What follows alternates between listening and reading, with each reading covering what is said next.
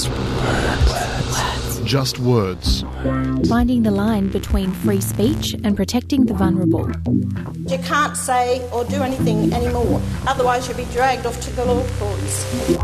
Why is this the pressing issue of our time?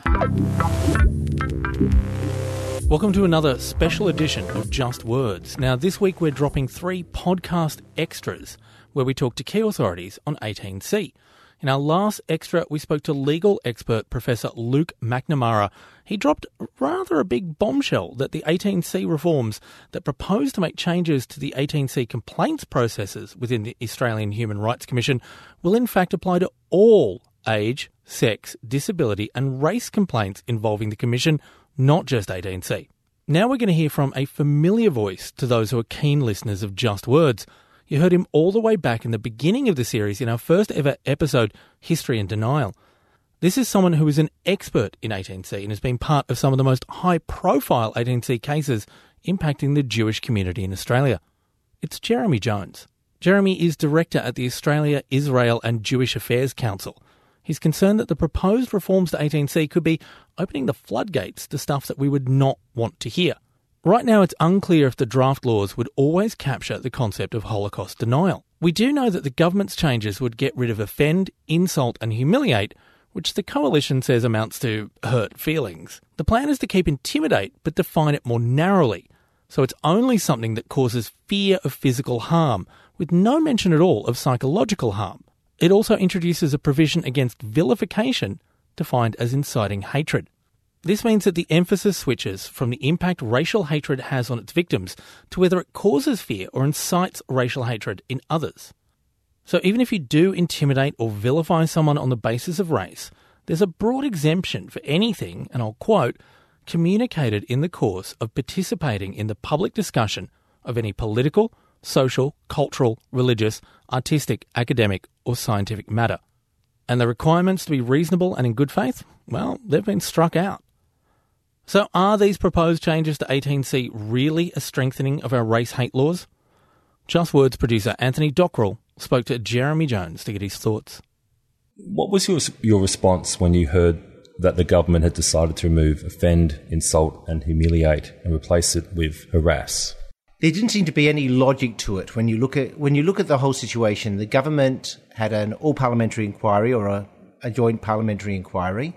You had representatives of the major parties. You had the Labor Party, the Coalition, the Greens. They had an inquiry. They took hearing. They took evidence. And there was no recommendation to change the law. So the fact is they had the inquiry. They had the recommendation. You'd think there is nothing to be gained in terms of improving the law by changing it in any way.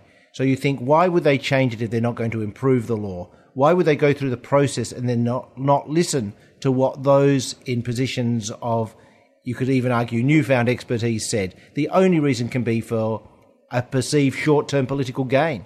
I don't believe that anyone seriously thinks this is a better law. I've heard all the protestations and the announcements, but there seem to be 2 groups in this debate. There are those who think it's good to have protections for victims of racist incitement, vilification, hatred. It's good to have those protections, and there are people who say there is some higher value.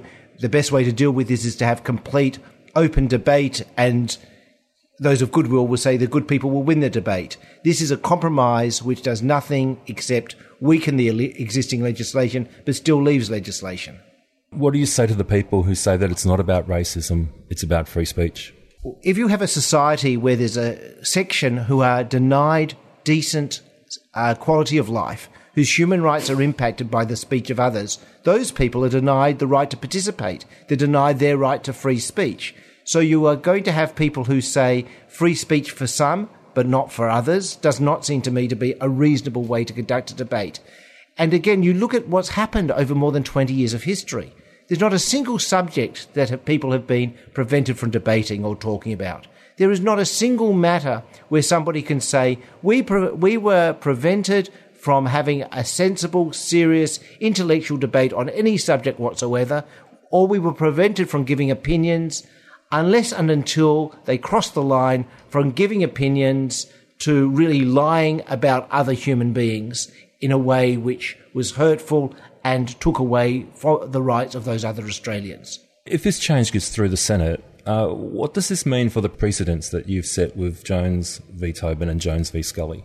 Well, if you look at the precedents, and unfortunately or fortunately, there are even more than the cases you mentioned, the cases I've been involved in, we can look at them each individually. I think it's worthwhile.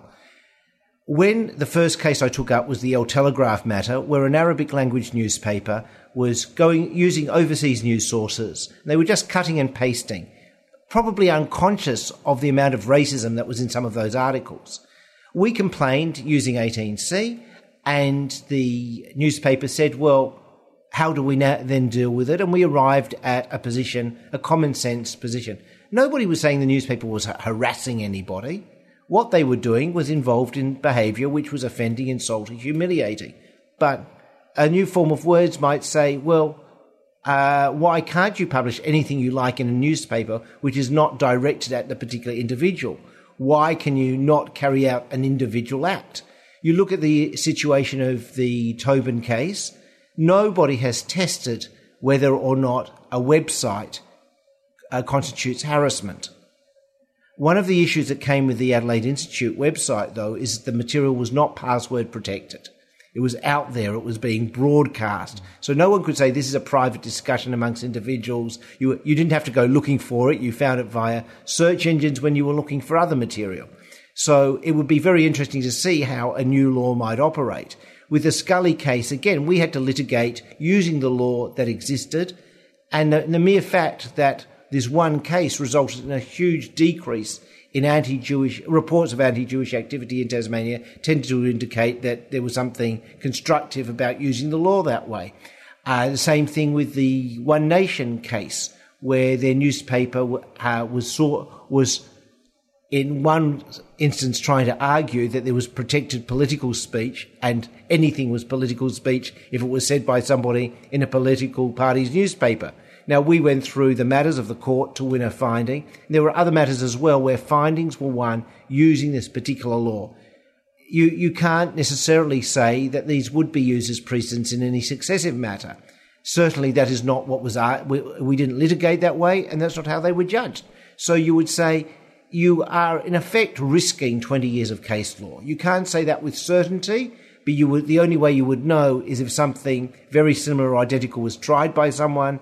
Then lawyers came and argued precedent and were told that it no longer applied.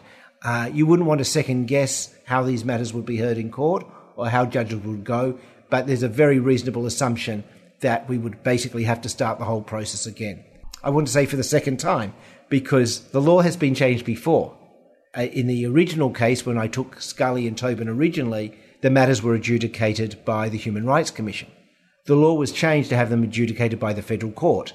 So I had victories in the Scully and Tobin case, which we then had to take to the federal court. But we were able to use the material that had been brought before the Human Rights Commission in front of the judges in the federal court. Not their judgment, but the arguments at least, the information. So we didn't have to go through a lot of the hard work in compiling the cases we may have otherwise. But I can tell you it's not a nice thing to have to re-litigate a case you've already won. Well, how does that make you feel? In 2017, denying the Holocaust on a website or selling that kind of material in a community market, it needs to be retested in our courts again if these changes are passed. How does that make you feel? Well, there are a number of reasons to be disappointed and concerned. A few days before the statement was made on a Tuesday, on Harmony Day as it was.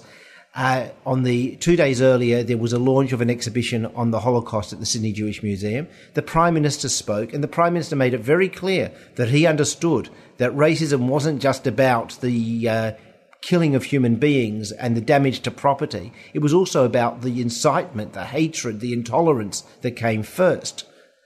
He understood the context. He spoke about the banality of bureaucrats involved in putting people to death on racial grounds. They didn't harass people, but they sentenced them to death on racial grounds. He understood this. He got it.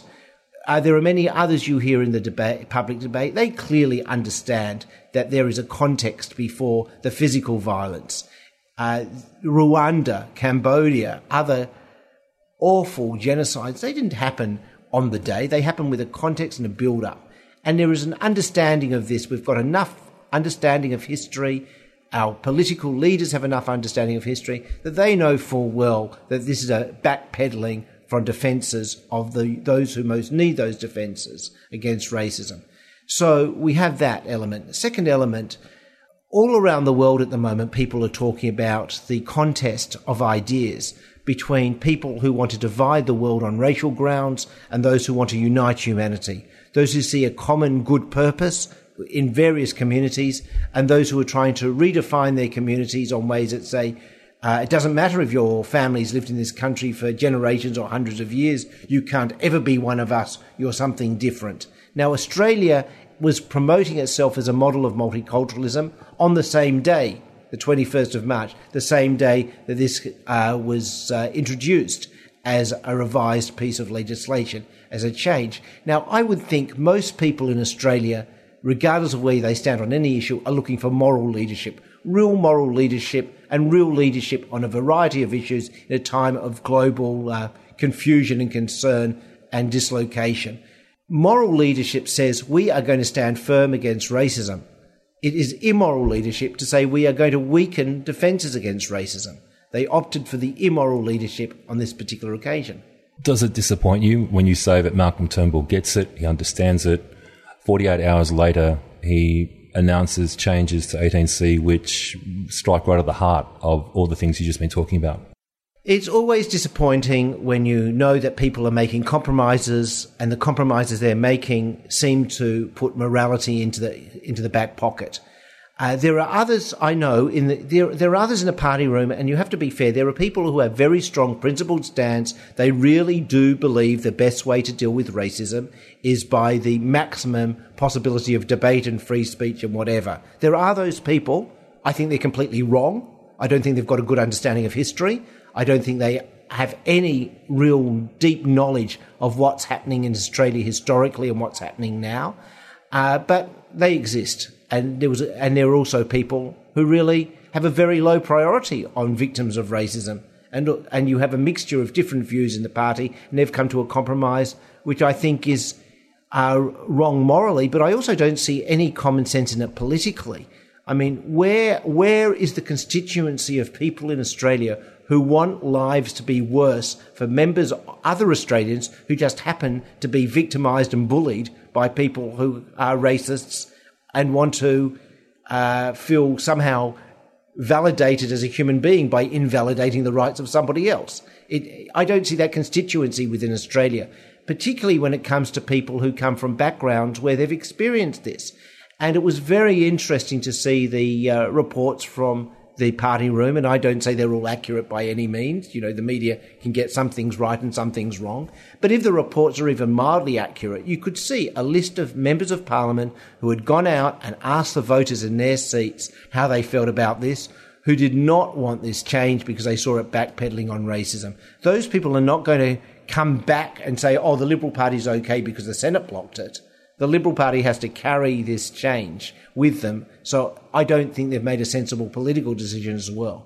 If these changes go through in both houses and become law, do you see 18C becoming a political issue at the next election for the Jewish community?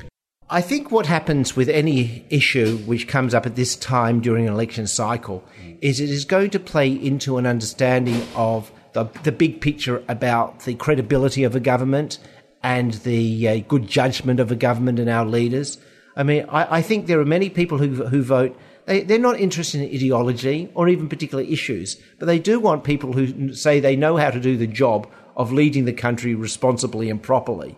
Now, given that the government went into the election saying it was not interested in changing this issue, given that there's nothing really in a public debate to indicate there's a push that suddenly the people have risen up and demanded that the government change what it went into the election with something different. They say this is an issue of credibility of the government and priorities of the government.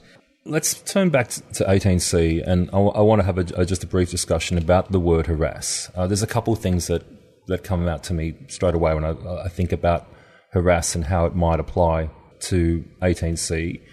I mean, the first is that, to me, harass is also at least partly already in 18C with the word intimidate. But the other thing that I think is very interesting about harass is that it implies that someone has been singled out. To be harassed, there might even be a burden of proof that something is aimed at you in particular. So we were talking before about websites. What about blog posts, tweets? There might be a burden of proof that someone has to show under 18C that they themselves were targeted by these material.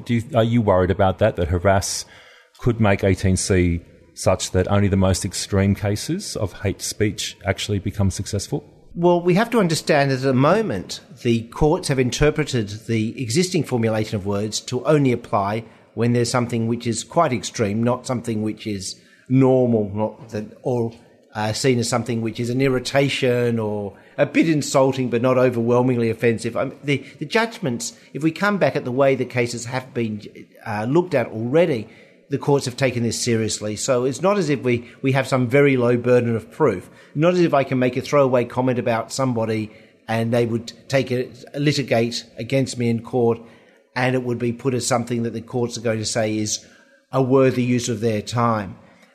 So already we're not talking about something simple. I remember in one particular case, the Olga Scully case, we had leaflets which demonstrated quite clearly, individually and together, that there was a person who had the belief that whatever social ill there was in society, that it could only be understood against a template of Jews trying to cause that problem in society. Now, there'll be issues which some people will say are not a problem. The anti-apartheid movement is not, in my mind, a social ill, but it was to this person. Rights for people, regardless of gender, sexuality, should not be an issue. But for this person, they were, and it was all a Jewish plot. Now, we had to go in court and argue about specific words in specific places in specific leaflets, when you could say, but the leaflet as a whole is part of this, part of the problem. The same thing when it came down to an article in the One Nation newspaper called Nation in Queensland. The article said Jews invented the internet so that we could then flood the world with pornography, and when everybody was corrupted by pornography and there was fight back, Jews could control that power by bringing in laws to stop free speech on the internet, whatever crazy. But we had to argue about specific words in specific places and how it applied to us. So already was not a simple matter of saying we were offended or insulted. It was a burden, like a strong burden on us to prove the problem in court. Secondly, there were already issues of standing. I couldn't go to a court and say Joe Bloggs down the road was insulted and offended by somebody. I had to be part of that group. I had to be able to prove that I myself was affected by this. So that was already happening, not as an individual, but certainly as part of a group. And I think it's a real misunderstanding to think that the way the law existed meant that anybody could just complain about anything. So that's what we had. And now we're talking about an even stronger proof of harm being done, or a different proof. Now, the simple matter is we don't know.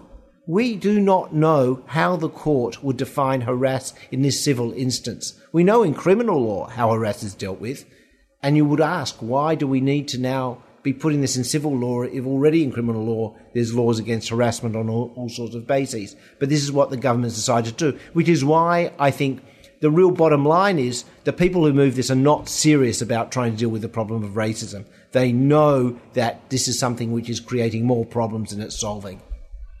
So how worried are you that if these changes go through that 18C becomes, in a sense, ineffective? Well, you have to understand harm has been done already.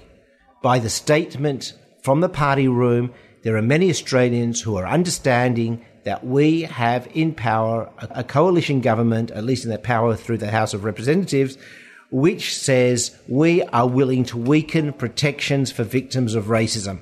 Forget details. That has come out very clearly, no matter what has been put in the political spin or justification. That is the message, and that is what we're hearing, and that is the optics. So that's happened already. If it gets to the situation where the changes to the words get through the Senate, then we would have to say that, yes, it's going to be even harder than it currently is for people to win cases under 18C. People may still try, and I have to tell you, to be honest, there have been many cases where the matters haven't gone to court, but I have been able to talk to someone and say, are you aware that what is going on in your workplace, for example, is potentially in breach of the law? And decent people say, we weren't aware of that. How can we fix the situation? It's not a threat. It's having a sensible conversation with people who want to do the right thing in our community. They're not scared of the law, but they want to do the right thing as decent, law-abiding members of the community.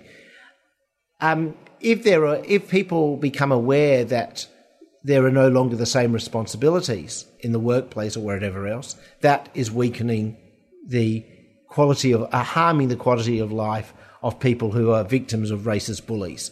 When it comes to the general issue of 18C, it is too difficult really to say at the moment, but it just becomes harder. But then again, let's look at the political reality. It goes to the Senate, and a number of things can happen. The Senate can try and amend it, maybe go halfway back or whatever.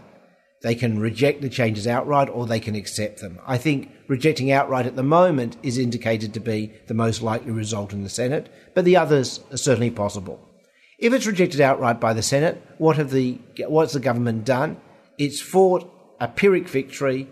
It's fought a battle, had a Pyrrhic victory, which has won them no support of anyone in the community, but perhaps done something about the constellation of forces within the coalition government. If it goes through the Senate, then I think you will find Labor, Greens and others campaigning at the next election to restore it. So all we've done is wasted time in that situation, unless we have a long-term government which is of this same political view on this subject, which is not impossible, but again, I don't think is so likely. It's possible. And then if there's a compromise position, we would have to see what that compromise position is before we commented further. But I do think we have to say that the biggest loser yesterday, number one loser, is going to be the credibility of the coalition government. The second biggest losers will be those people who are particularly in states and territories where there's no state and territory protection at all against this sort of language, or people will have to just use the less good laws to try and give them some recourse.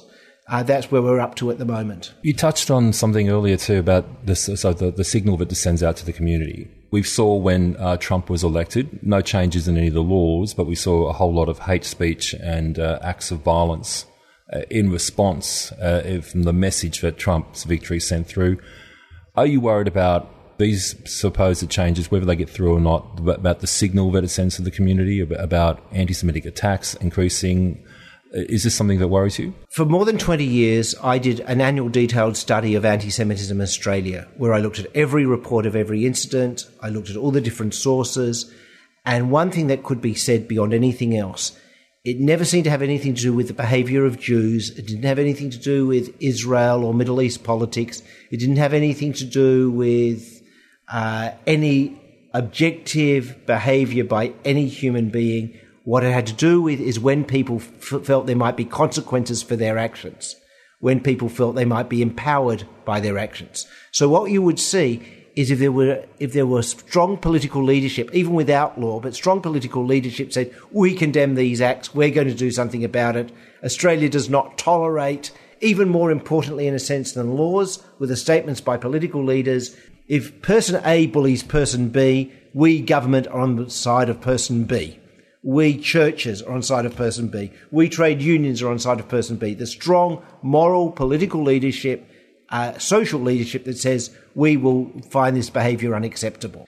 So looking at the obverse, when people think they can get away with something when there aren't going to be any consequences, they're more likely to act and push back against the harmony, the acceptance that Australia benefits when every Australian has the possibility to participate fully within our community and within our society. You're going to have those people who feel empowered.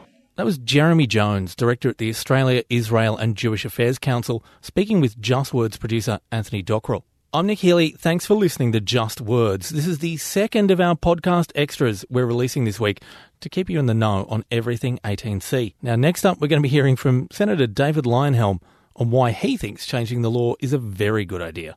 See you next time on Just Words.